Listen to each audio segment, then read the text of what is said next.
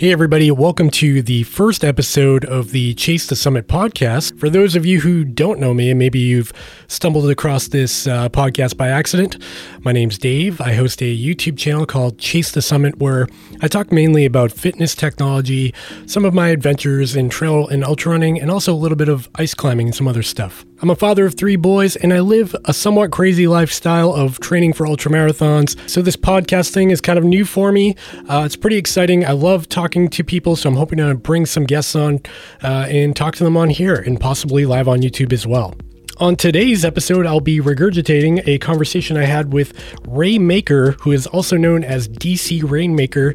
He runs a YouTube channel with over 200,000 subscribers. He's got a real in-depth written blog where he tackles fitness tech and other gear. Real interesting guy, and I was super excited to have him on my live stream on YouTube, and that's the audio you'll be listening to today. I should mention he lives overseas. I'm in the US, so there was a bit of a delay during the call, which made the conversation a little weird. I kind of ran over him a couple times, but overall I think it went pretty well, and I was super pumped to have him on the channel. Also, the audio in this episode might be a little bit hokey because I'll be using from the video and it wasn't the best quality, but I'm doing the best I can here, folks. Anyways, with that out of the way, sit back, relax, and here's Ray Maker from DC Rainmaker. Welcome, Ray. How are you doing today? I'm doing good. It's up and running now. It's all good, right? Got past the hump and nobody's screaming yet, so that's all that matters. Yeah, we got a couple of people in the chat already. Little known fact, Ray and I just spoke for about, I don't know, what was that, 30 seconds, thinking we were actually live, when in fact, we weren't live. We were talking to my computer that was not streaming yet. So we're getting there. We were just testing. We were just being very, very thorough. That's it. Yeah, totally. We've also done this like three times, trying to make sure our cameras are working, the microphones are working. A little bit of a technical hurdle getting on the air tonight, but we did it. For anyone who doesn't know who Ray is, which is probably none of you because you're subscribed or you're watching this channel, he reviews fitness tech, GPS watches, cycling things, which I'm not familiar with, but he is. He's more of a triathlete than I am, and he dives really deep into this stuff on his blog where he writes a ton. He's got pictures and info and really gets in depth. And he also has a YouTube channel with over 200,000 subscribers. Congratulations on that, by the way. I really enjoy your videos, and it's a little intimidating because I've been watching you for like, I don't know, 5-6 years. And I bought my first watch was a Garmin Fenix 1, the original gangster, you know, the black, thick one that really stood off your wrist. The OG, yeah. Oh, yeah. I love that thing. I kind of miss it. And I remember watching your videos and being like, yeah, I need that. That's the one. You know, I was a hiker at the time. So, so we're going to dive into all the fitness tech and stuff soon, but not right away. I want to kind of go through your background because, selfishly, I'm a little bit curious as to what led you down this path of like fitness tech and being so ingrained with the culture of fitness tech and with the manufacturers and everything. So first off, let's talk about where you grew up. Seattle. So I'm from the DC, Pacific Northwest. Grew up just north of DC. Yeah, so the wrong Washington. So it's confusing. So I actually grew up in Seattle, and that's where I have a lot of background from skiing and did some cross country and high school and stuff like that. But then I basically stopped after high school in terms of cross country and running, and didn't run for another decade. Literally didn't run at all. And then eventually became overweight and all the things that happen when you leave high school and do non-sporty things.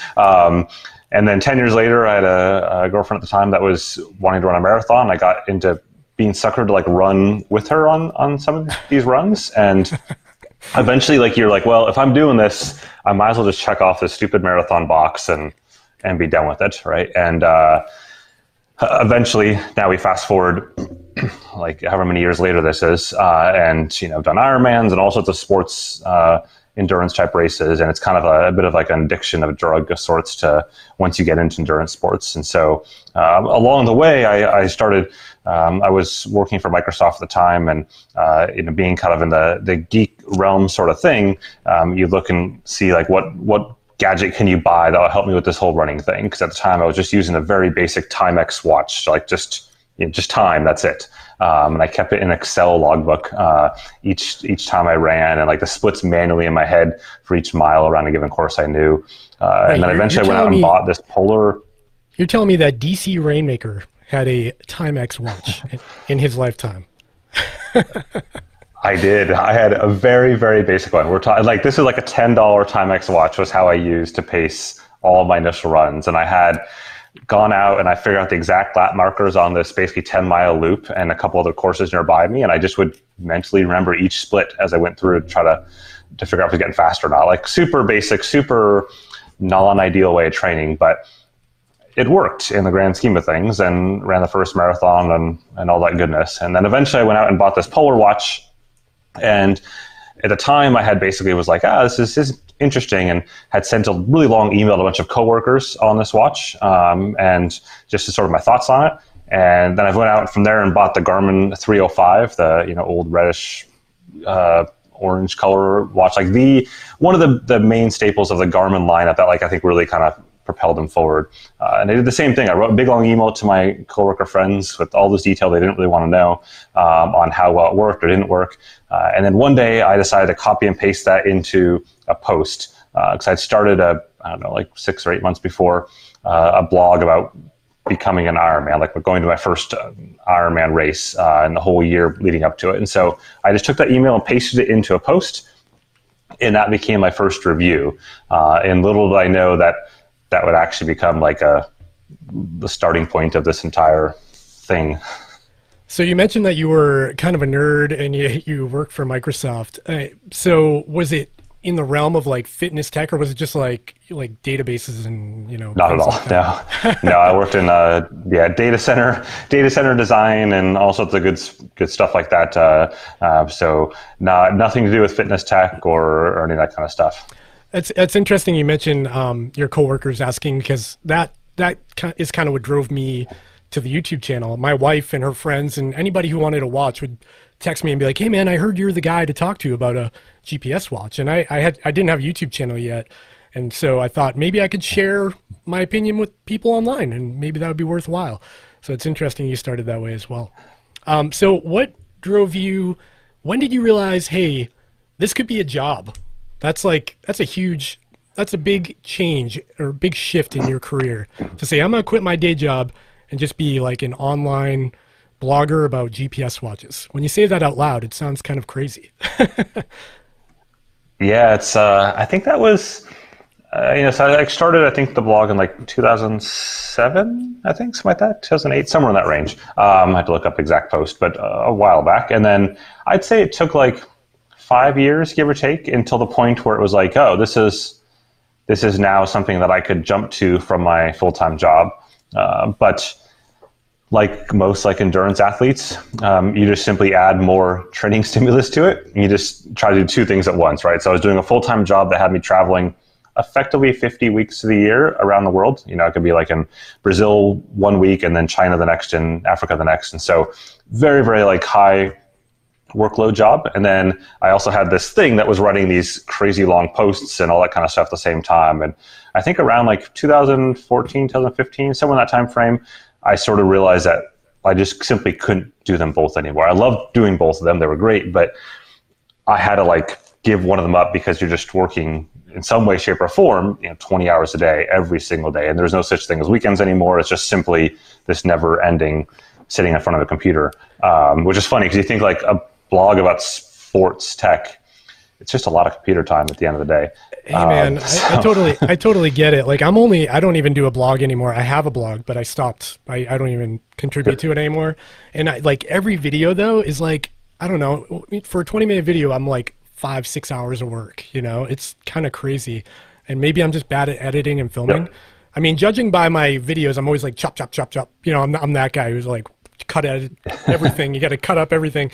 But yeah, maybe I can just be more efficient. But yeah, that's, at a certain point, you got to just make it your life, right? So you've got a family, right? You've got a couple of kids. Is that right? Yep. So I got the 3 kids, a 4-year-old, almost 3-year-old, and a 1-year-old. So it's busy, but we made the switch over, if you will, before having kids. So basically that took about 1.5 years, 2 years. So I was living in Paris at the time, and going from being on a visa with Microsoft to switching over to doing your own thing, a blog no less, like in the French world of entrepreneurial stuff. Like you say the word blog and they're like, no, we're not giving you a visa for that. Who are you kidding?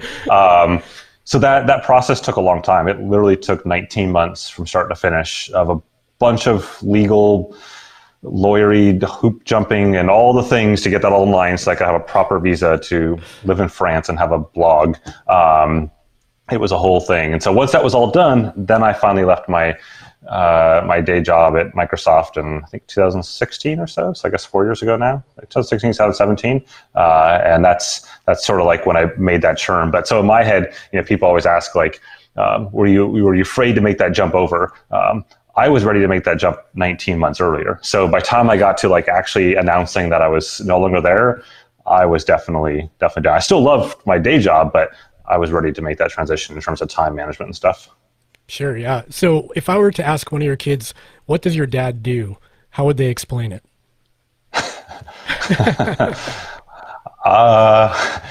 It's funny. Someone, I think, had asked our oldest daughter that somewhat recently, and she just said something about watches. She's like, he has lots of watches. And that's it. And I think she'll probably say, like, he rides bicycles or something like that. But I don't think she really understands at that age what I do. She just knows I have a lot of watches, a lot of bicycles, and a lot of action cameras. But that's about it. So you were living in Seattle. What prompted that move to go overseas? Like, what made you want to just jump ship? So I did the opposite of most Microsoft people. I left Seattle when I joined Microsoft and went to Washington, D.C., which is where the name DC Rainmaker came from. And so my jump from Washington, D.C. to overseas was from D.C. And so that's one of those things, like, probably hopefully not to ruin one of your questions, but where does DC Rainmaker come from? And it's literally as simple as you're typing in screen names at night on the blog spot, and you're trying to type something that works, and you're like, Rainmaker, nope, that's taken. Rainmaker, nope, that's taken. I'm living in DC Rainmaker, oh, that works, success. And that's it. Like, if I had thought this would become more than 12 people reading something, I might have thought a little bit more about it.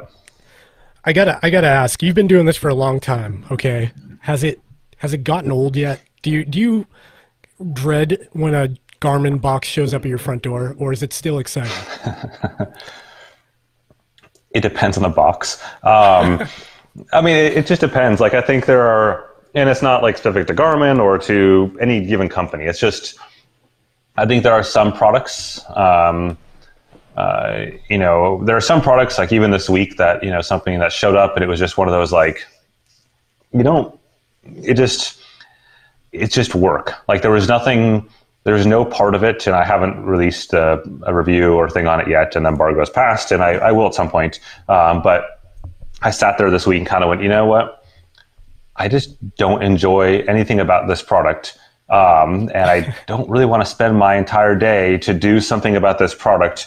And not that the product was bad, it's just I had zero excitement for it. And this was a type of review that would take an immense amount of work. And I knew the payoff in terms of, like, views or, all that kind of stuff would have been very, very small. And it's tough because you're sitting there like, I should do this. Like, if it was purely from a structured business standpoint, it'd be like someone go, yeah, you need to do this because you have to do it, sort of thing. But I sit there and I'm like, well, if I do this, I'm going to be up until 3, 4 in the morning, and I got to turn around and do something for the next day that's coming out. And at some point you're like, you know what? I'm in theory my own boss. I'm going to do this on my timetable. And if it goes out this week, great. If it goes out next week, that'll be fine too. And I think there are certain products like that. And I think it goes with the seasons. Like, sometimes I'm like, yes, I can't wait to do this type of product. And it's the wrong season for that. And then other times you're like, great, I'm on my 7th GPS watch review in, like 4 weeks. I just want to write about something different. So it kind of like ebbs and flows a little bit. Yeah, that was just that happened just recently with was it the Polar Vantage V2? The Garmin Instinct Solar was right before that, right? No, it wasn't right before that. but it was for me because I got it kind of bit. late. So for me, my life, I get to watch the day before. So I have like 24 hours to get to crank, so go for a run, get some data, compare. Like it's such a grind, but I totally get it. So do you have any hobbies that are not fitness tech related that might shock somebody? Or do you, for instance, do you build boats and bottles? You know the people who do those things? No, nothing like that. I think like the closest I can get to that would be, like out in the sports world or skiing, which I love doing. And then also definitely a bit of an aviation nut. So I like airplanes, and I started down that road many, many years ago on trying to get my pilot's license, and haven't quite circled back to finishing that. So like that's be my like secret hobby of sorts, is aviation kind of stuff. I could sit there all day long and just do aviation stuff without getting anything productive done. But that would be my little thing. Do you find that your blog is still the bread and butter and YouTube is just like a companion to that? Or are you trying to expand both equally? It's tough. Like when we talk about like balance of time, in some ways that becomes similar to that same position I was in like 5 or 6 years ago with having like daytime, full day job versus the site. And if you asked me that 2 years ago, I would have said YouTube was like literally making McDonald's money equivalency, right? In terms of like, it just wasn't useful. And admittedly, I didn't put much effort into it, but still like in the grand scheme of things, at that point, it wasn't a point where it was going to, just nothing. But now in the last 2 years, as you mentioned, like subscribers have blown up and it's way bigger now. And I think with that, I actually have to put effort into it. Like if you look back at my videos from like 3+ years ago, they were literally all one-shot videos. Like literally I would hold up a camera, point it at something and talk about it for 8 to 12 minutes in a single shot, no cuts, and upload that and call it done. And 3+ years ago, that sounds liberating, man. No editing, just get it done, put it out there. That's a beautiful thing. It was, and it's still somewhat. I do that to some degree for certain types of videos, like the hands-on user interface type videos. But like that, you could get away with that 3+ years ago in this space, but these days you can't. By and large, as a core, like as a review video, I can't just pick up a watch and say this is my review and just hold a camera in front of it for 10 minutes and call it done. It just doesn't really excel that much for the most part. And so with that, as you mentioned, like the time to do video, it just gotten bigger and bigger and bigger. And certainly there are some videos that like, boom, I could pop this out in an hour or two just because the way the content flows and it's super quick and easy. But the vast majority of videos take 4 to 10 hours of editing and processing and rendering and all that kind of stuff. And you have to balance these two. And I think, right now, like the site is, I don't want to say more important because they're both equally important, but if you were to like put in a cup of stuff, the site's a bigger cup of stuff and YouTube is a medium cup of stuff, but it's growing so quick that I have to, on a literally daily basis, multi-times a day, decide what I'm going to put in which bucket. And what product reviews end up being both, what product reviews end up being just one or the other. It's a tough balance. And I don't have like a good answer there. Like long term, that's not sustainable. I know that. I don't know what that solution is though. I think we talked about this the other day, and my goal is to grow, I don't want to make garbage, but I want to grow the channel to a point that could either be a part-time job or a full-time job or something like that. And so finding the time to, like you said, dedicate is just unbelievably hard. And the caliber of like your videos, DesFit, like all those videos are so incredible. Des does a great job. That it's brought the whole, like all ships have risen with the tide, and it's the quality is expected now. You can't just shoot with your iPhone and put it out there and expect, it would probably be successful if it's good content, but having high quality and good audio goes a long way, I think. And you're doing a great job at it.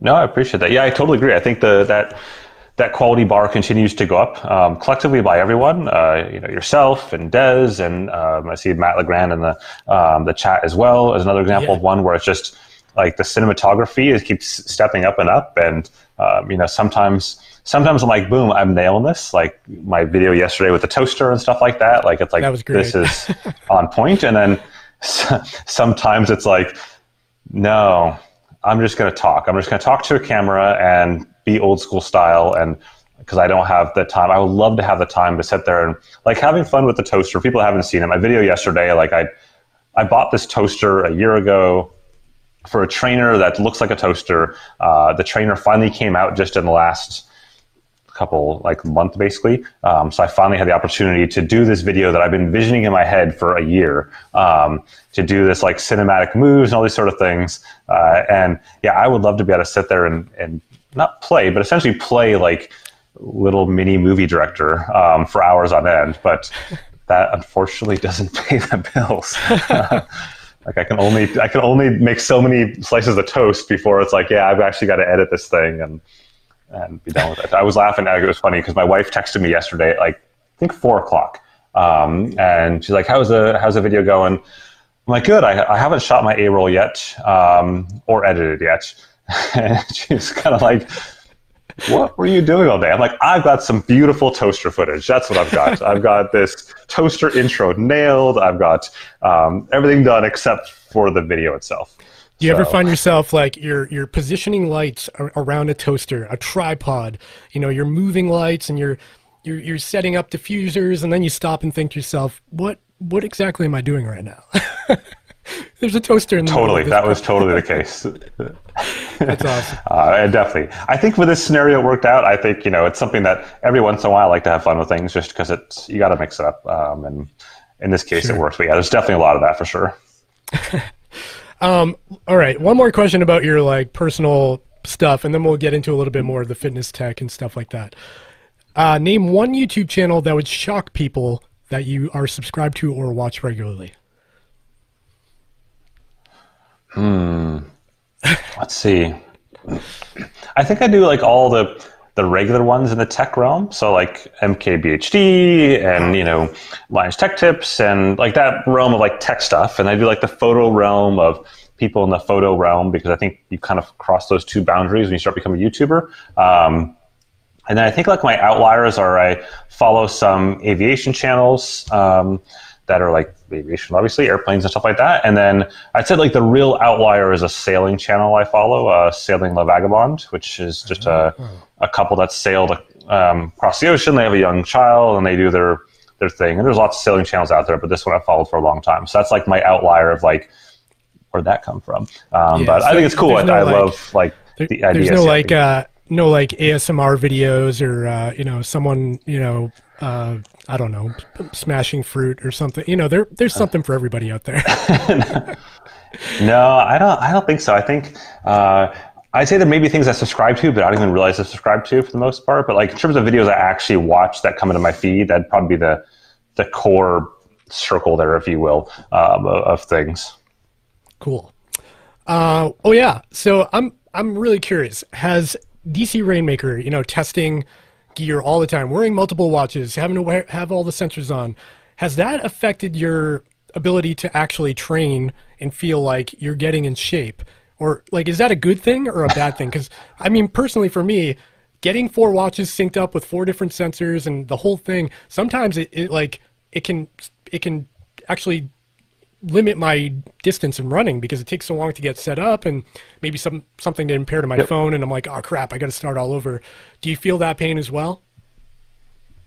Absolutely. Yeah, I think it's not good for structured training in any way, shape, or form. I think when I was doing more structured stuff, I guess 4 or 5 years ago, where I was kind of training for a very specific race and the whole season arced up to that race and that kind of stuff.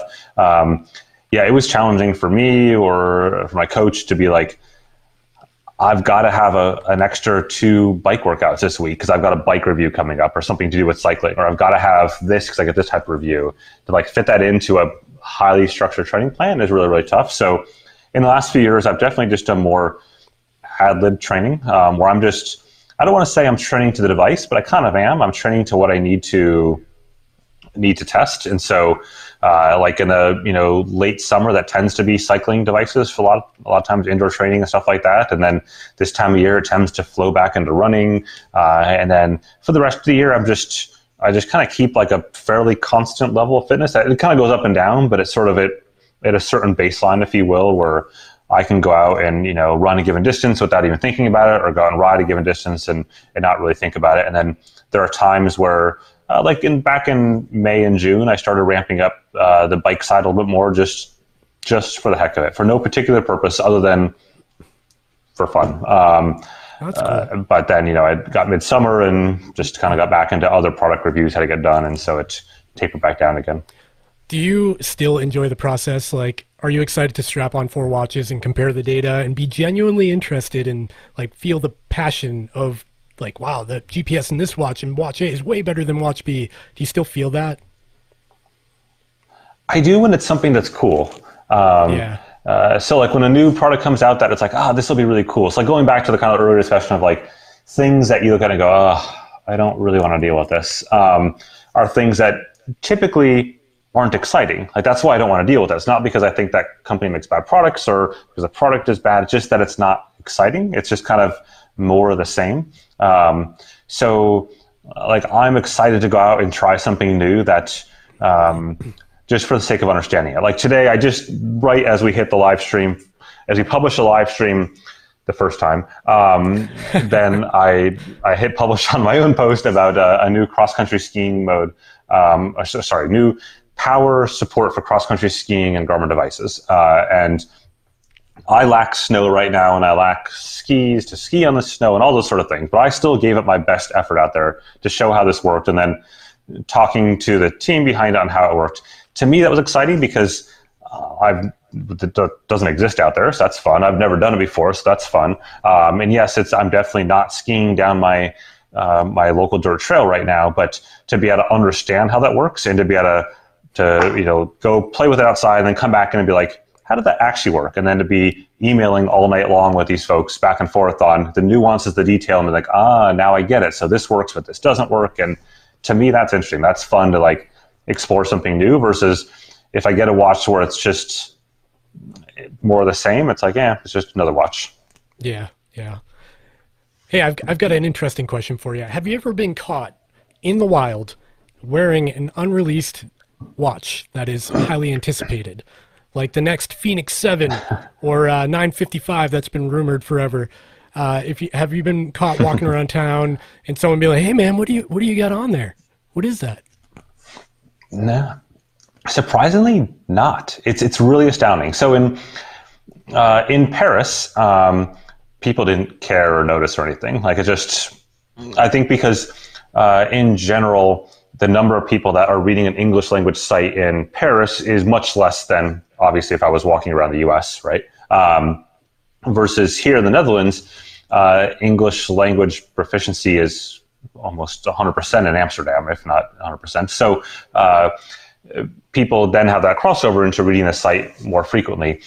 Still, I don't tend to train with people. I don't tend to train near people. So I'm lucky in that I don't have to go to a office during the daytime. So my training time is anytime during the day. And so I go off on a Tuesday at 2 p.m. and go out, run off in the woods or out in the middle of countryside, and I see nobody out there. The people I see are generally just on the streets near the office in here, but I don't think people tend to notice for the most part. And, I'm usually pretty good about hiding things, especially if things are obvious. But I don't know. I see the closest call I've had was 2 years ago, I think, when I was testing a bunch of new unreleased cycling computers that all released within like 1 week of each other. I think at the time it was like the Garmin Edge 530, 830, and the Wahoo Roam, and they're all like 1 or 2 weeks apart. So I guess 2019, and I was down in Mallorca, and I was just basically, again, I was trying to be in the middle of nowhere, in the middle of the week, in the wrong season, all that kind of stuff. And it was going good, and there were certainly people out in Mallorca cycling all times a year, but I was off the beaten path a bit, and come back up, and there's one of those like photo booth peoples, like where they take your picture out on the race course, but on the side of the route. and they were taking pictures, and they were just taking pictures every going by. And then you go onto the site and you look up, where you were, and it would see your picture. And of course, here's this, zoomed in picture with a nice telephoto lens of like all three of those units on my handlebars at once. And I'm like, nice. Oh, and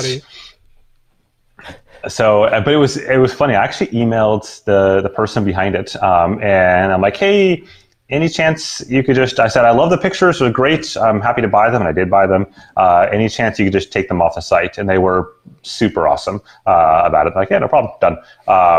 And in the grand scheme of things, would if someone have done all the time math to look at my Strava segments and then figure out where I was and then look up the pictures?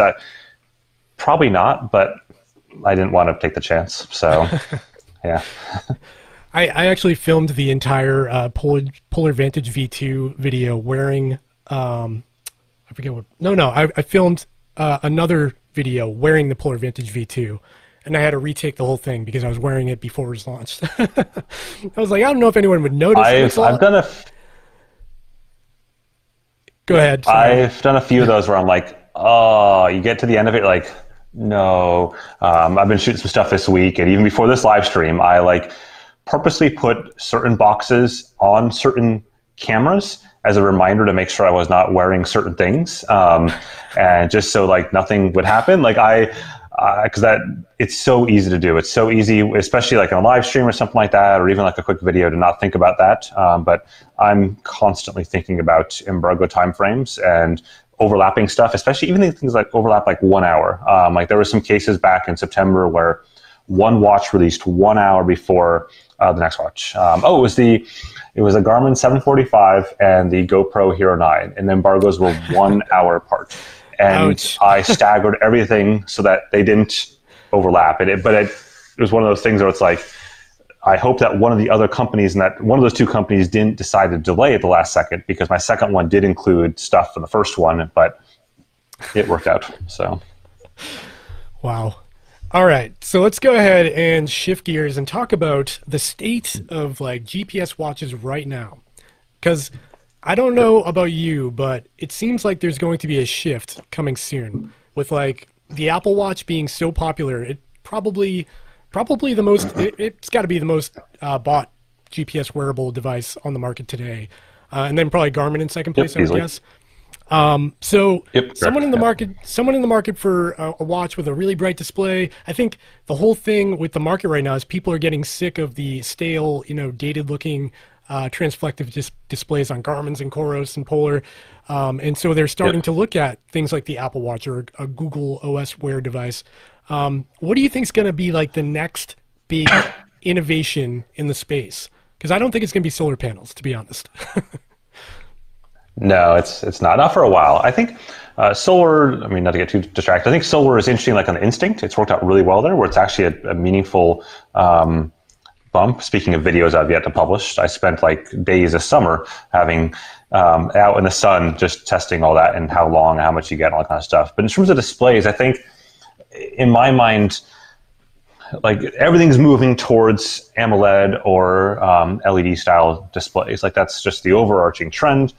We certainly saw Garmin go towards that last year with the Garmin Venue and the Garmin Venue, and then this year the Venue SQ, and that's something where those are the displays people expect, and of watches in 2020. And yes, there is a segment, the ultra runner segment, that doesn't want that from a battery life standpoint, and that makes sense in a lot of ways. But we're seeing that battery life argument continue to diminish in the AMOLED displays that are out there today, in terms of certainly you're not going to get 50 hours on an AMOLED display of GPS time. Nobody's saying you will. But you're getting to the point where it's you know what? You can get 10 to maybe even 20 hours of GPS on time in the right scenario, the right combination of stuff. And then you're maybe getting a solid 3 days of always on, or 4 to 6 days of not always on display for standby. And for a lot of people, that's good enough. That's only going to increase if you look at most of those watches are much smaller form factor watches versus a bigger, Phoenix sized or Suunto 9 sized watch, which are much bigger watches, have more battery capacity. So I don't see I don't see the endurance watch realm continuing forever on the monochrome or barely colorful displays of like a Forerunner or Fenix series today. I think eventually they'll get over to the AMOLED side in some way, shape, or form. Do you think that if Apple tomorrow released an Apple Watch with 1 week battery life, 30-hour GPS on time, and OLED display, do you think Garmin would stand a chance anymore? It'd be tough. I think the one advantage Garmin would have would be the sports ecosystem around it, which is a huge advantage. And I think that's something that, the challenge with an Apple Watch as you go beyond, I don't want to say just running a 5K because that sounds demeaning, or just running a marathon. But if you go into more demanding sports scenarios where you're trying to do more around structured workouts or more around all these different things, the Apple Watch by itself requires additional apps. Like you can't just take an Apple Watch as it stands today with no third-party software and get the same experience as a Garmin or Polar or Suunto or Coros or fill in the blank.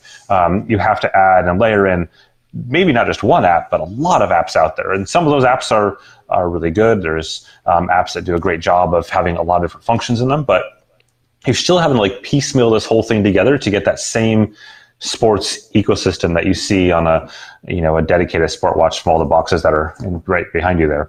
So that's something that we haven't seen Apple make any movements towards filling that gap. If we look at their changes in the last couple of years, last 2 to 3 years especially, they've made no changes to the underlying core or even non-core sports features. A handful of tiny things like adding in better dance calorie support and stuff like that this year, but we haven't seen them do anything that says, hey, we're going after Garmin, Suunto, Polaris market areas.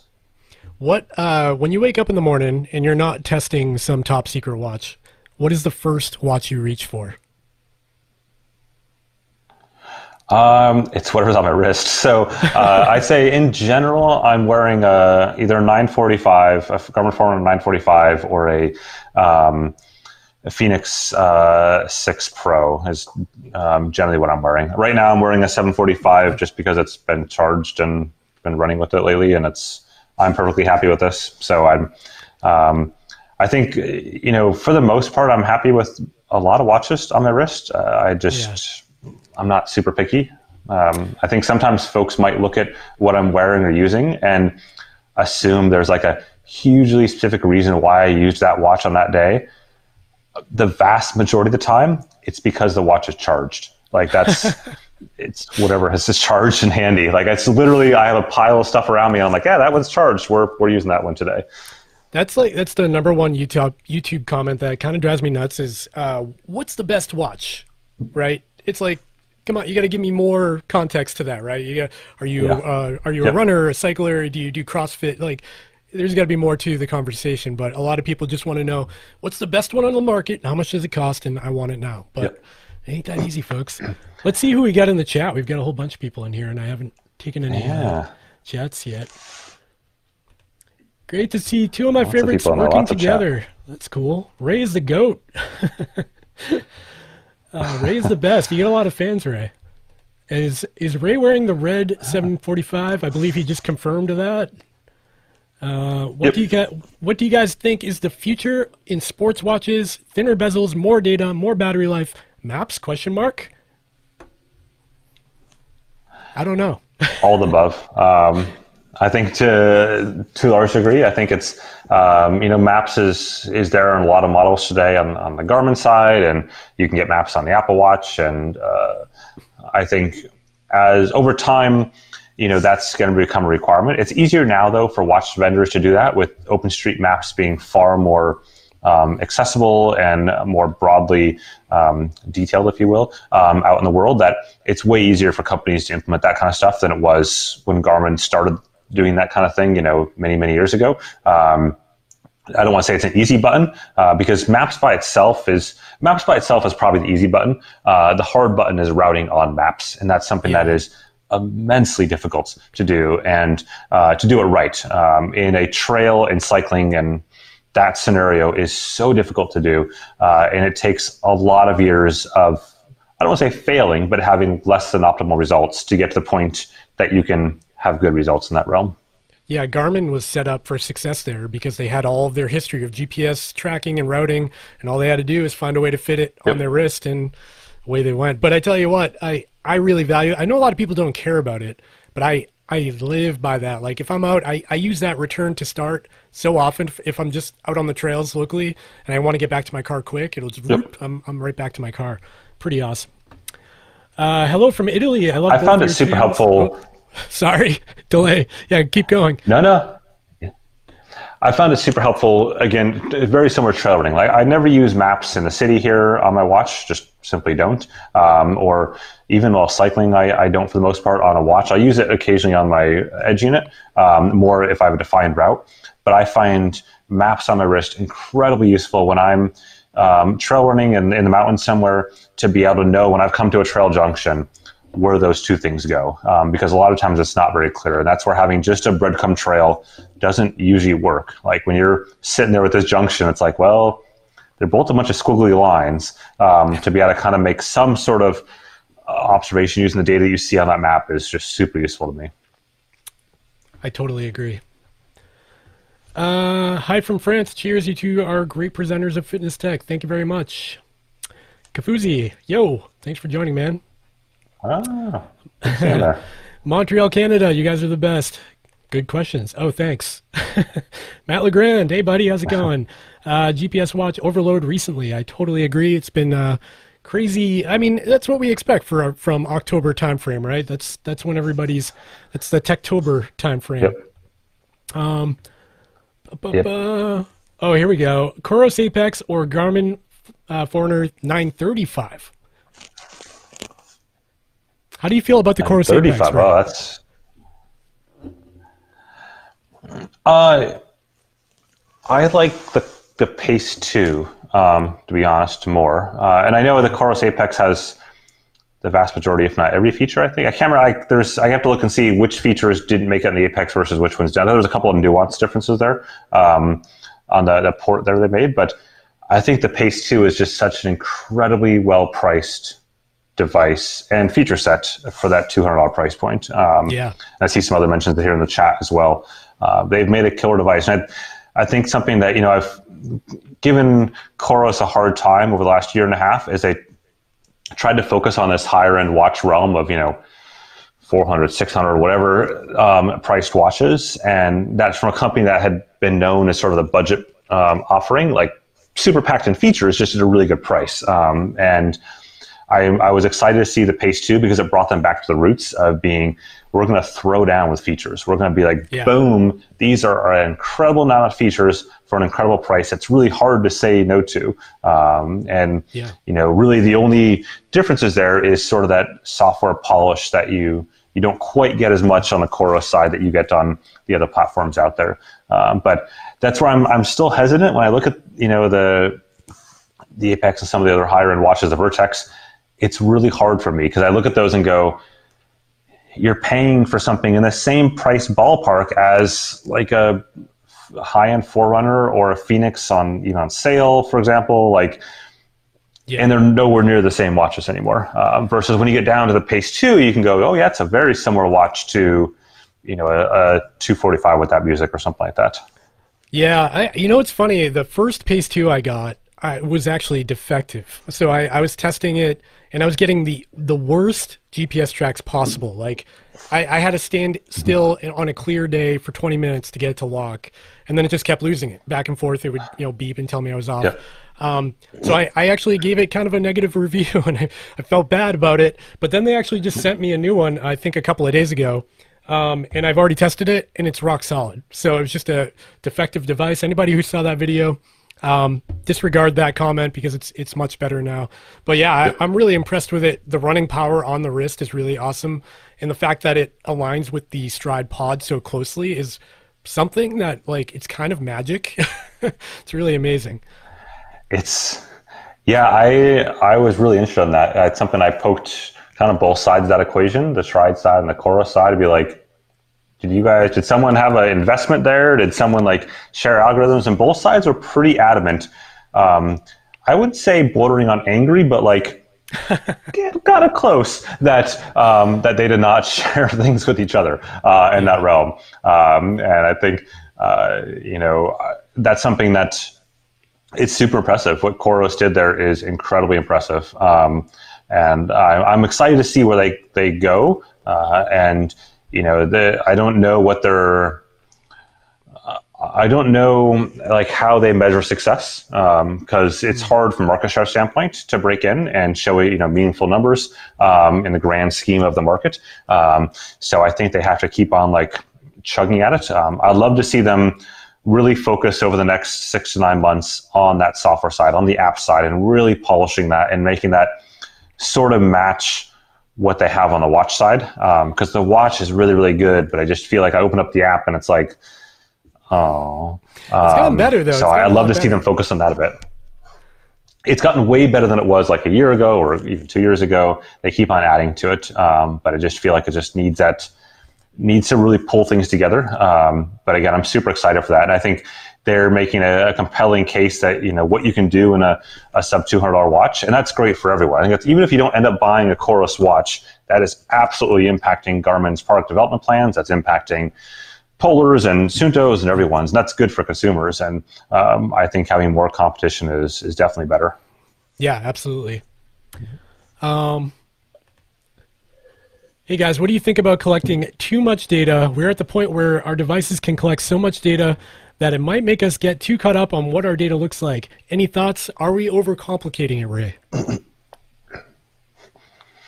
I think there's definitely a case of that. I think you can get lost in the weeds really easily, and you see that, especially on a Garmin device, it collects so much data, and some of it's useful and some of it not at all, and some of it is factually proven, and some of it is just an idea or a theory. And I think one area that really came to a head was the Fitbit Sense in the last couple weeks or so. With that, where they made a watch around collecting all this health data that's designed to sense everything, as the name implies, and designed to be your eyes and ears in this COVID kind of era. And it didn't actually deliver on that. It collected data poorly, but even when it did collect the data, it didn't tell you what to do for any of the metrics it says. There's no guidance. Where at least with Garmin and Polar and Suunto, when they're collecting this data, they're saying from a training standpoint, hey, you should lay off a bit, you should recover a bit, you should sleep more. We're seeing those sort of tie-ins happen. Otherwise, it's just data for the sake of data, and it's something that I think some of the companies are starting to get. I think we're seeing that from Garmin and Polar especially, on taking all this data and actually providing actionable intelligence for what to do with it, as opposed to just simply saying, here's another number that you have to go decode. Yeah, I give Polar a lot of credit for that. They've really kind of made it easy to digest all of those metrics and not just look at a bunch of graphs and be like, what am I doing here? What would I do tomorrow? Am I overtraining or what? I give them credit for that. I really, I wish Polar would polish their UI a little bit. I'm a little sick of the DOS-based UI we all see. But they really know how to aggregate the data and make it actually functional and usable in the app, on the website, and even on the watch itself. Yep. We got Desfit in the house here. Welcome. Don't be rude. It's in the description. Mr. Des. Goku Runner. For what is such a large investment for most people, it's great to have such detailed reviews. You guys probably prevent more purchase regret than you realize. That's nice. Hi, Des. She's saying hi. Or is that Jose? He's saying hi. Sorry. Garmin Forerunner 245 or Khoros Pace 2. I think we just kind of went through that. Although, I don't know. If I had to choose between one of those two for the price point, I'm a battery life guy. I might lean towards the Pace 2, but the Forerunner 245 will give you a lot more in terms of smart features, calendar integration. It's a toss-up. What do you think, Ray? It's tough. I would say, if you're a triathlete, easy, Khoros Pace 2, because the 245 doesn't have triathlon features. If you're a runner, I think it depends a little bit on what you're going to run with it.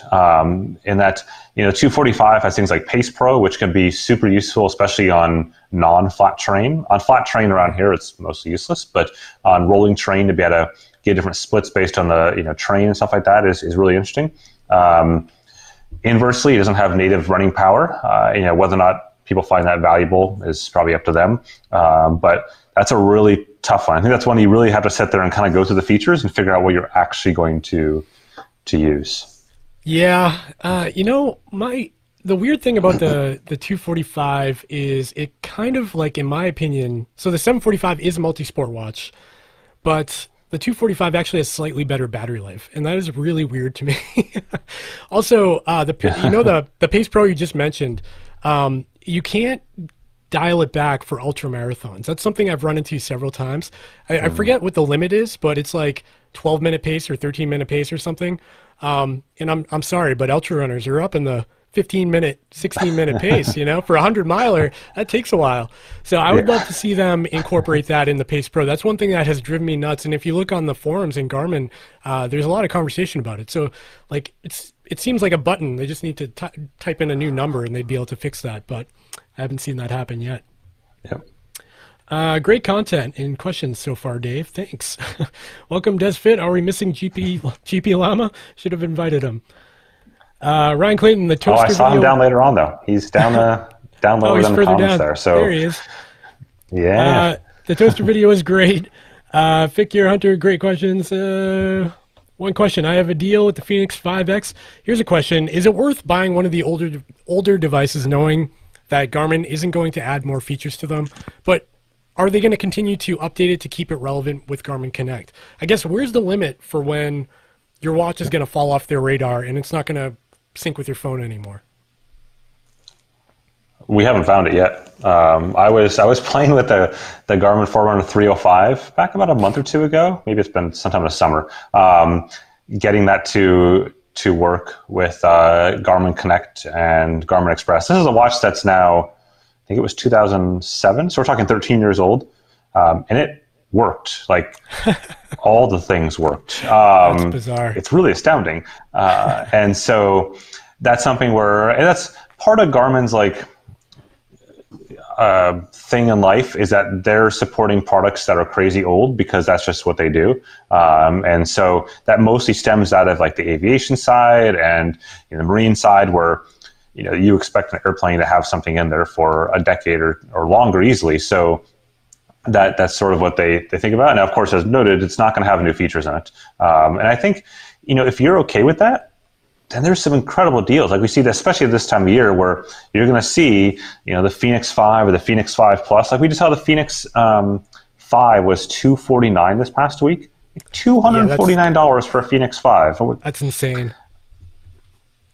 It's crazy. And the Fenix 5 Plus then was, I think, $349 again for a one-day Amazon sale or something like that. I mean, they're really incredible deals. And, if you don't get too caught up in essentially what you and I do, right? If you don't get too caught up in all the latest features and all these sort of things, and go back to watch a video from 2 years ago and be like, they were excited about that watch then, it's still the same watch. In fact, it's definitely better than it was then, because now Garmin, over the course of that year and a half or so until they release the next version, has added a boatload of features, because they do tend to add a boatload of features from the point that you and I review a watch until the point that they stop releasing new features. Garmin adds way more features than people ever give them credit for. And I mean, even just today with the cross-country skiing that we just talked about earlier, that wasn't there at launch, and now a year later, it's now there. And so I think if you look at those older watches, and if you're good with those features, and look at the changelog, you can literally type in Google, Garmin Fenix 5 Plus firmware update. If you type that in Google, it takes you to the firmware update page, and you can see all the new things that were added and figure out if that fills in the gaps for what you want. Yeah, I actually made a video about the 945 recently, because it got a whole bunch of new features in the past, from the firmware 5.0 to 5.2 update. It's got basically everything the 745 has, and they knocked $100 off it. So I'm like, why would you buy a 745 when the 945 is exactly the same price with more features, right?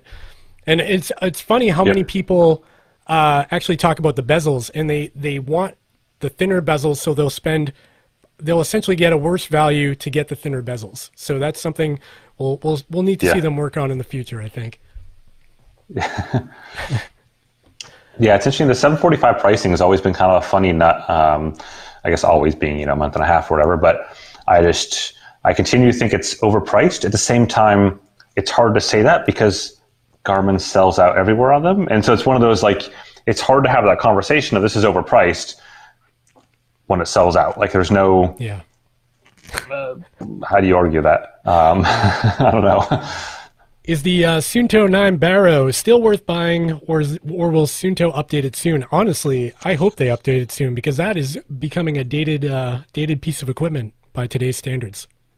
It's definitely dated at this point. I think that's a tough pitch. I mean, we saw it for sale a couple weeks ago for 47% off.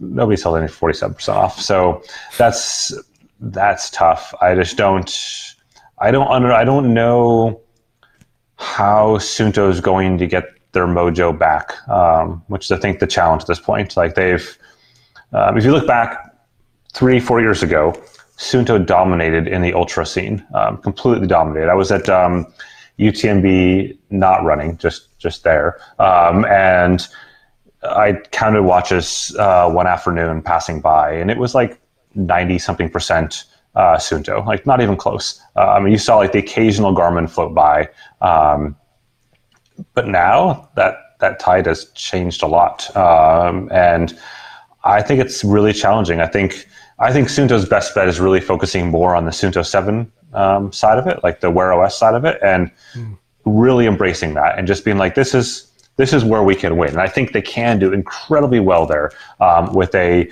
watch that, running on the Wear OS realm and really getting those sports features ported into that so that people can have that choice we talked about earlier of saying, you know what, I want a Apple Watch-like experience of something that is, a pretty watch for day-to-day stuff and a great, 24/7 type watch.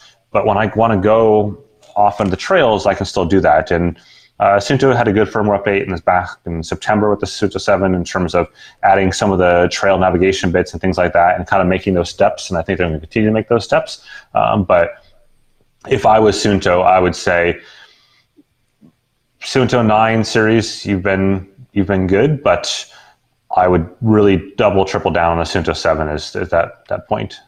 Yeah, I agree. And it's interesting when you mentioned the Ultras, because I think a lot of the bigger names like Courtney Dauwalter and I think Kilian, they're actually sponsored by Suunto. So they're still wearing the 9 right now. So it'd be good to see them update that so they don't have to wear them anymore.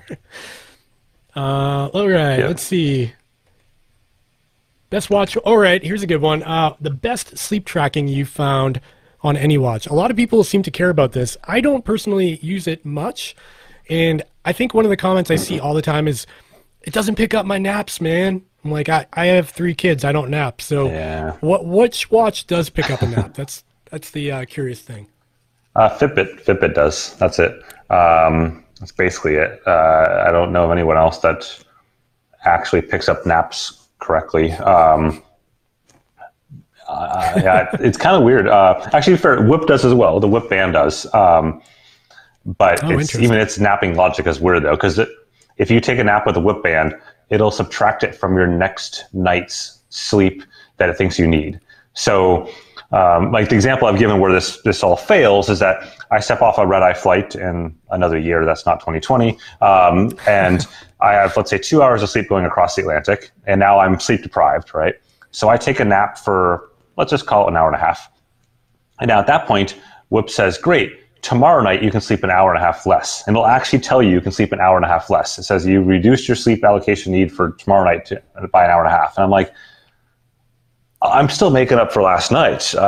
We don't even want to talk about tomorrow yet. And so that's where it's like, yeah, you nailed the nap, but your guidance is not, there's no scientific backing for that. You can subtract it from the next night's sleep. That's not how it works. Yeah. So that's saying if you slept for 24 hours straight, you could take off like a week of sleep. You don't have to worry about it anymore.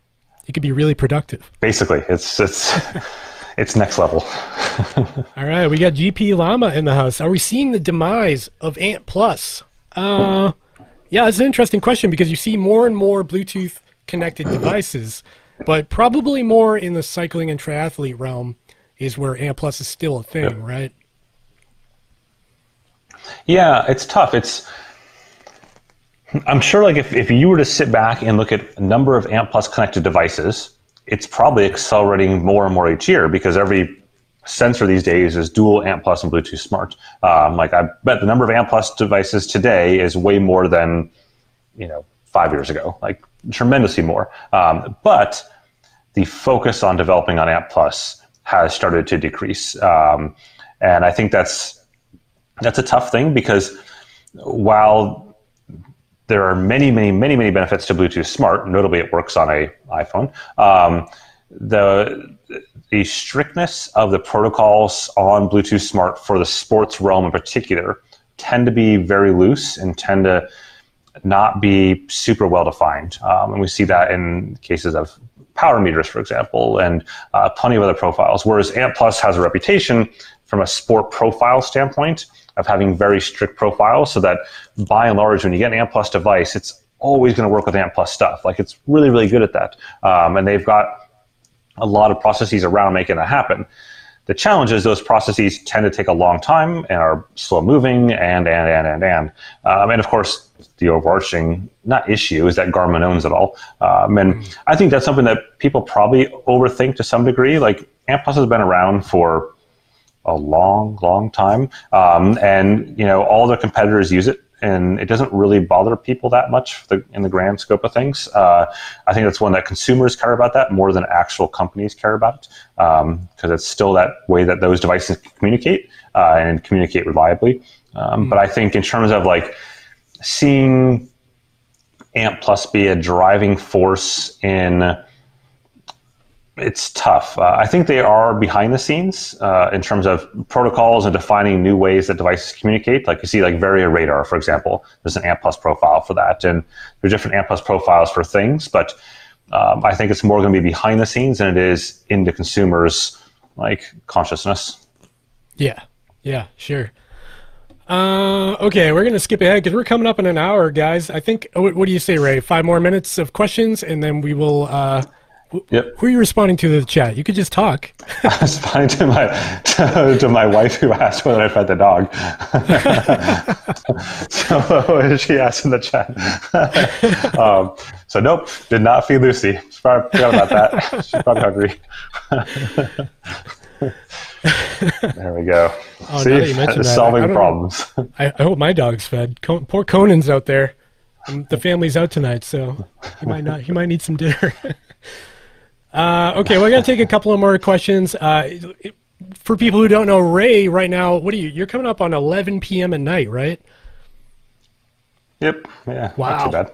Thanks so much for joining me, man. It means a lot. Okay, let's see. A couple more questions, then we're going to wrap it up.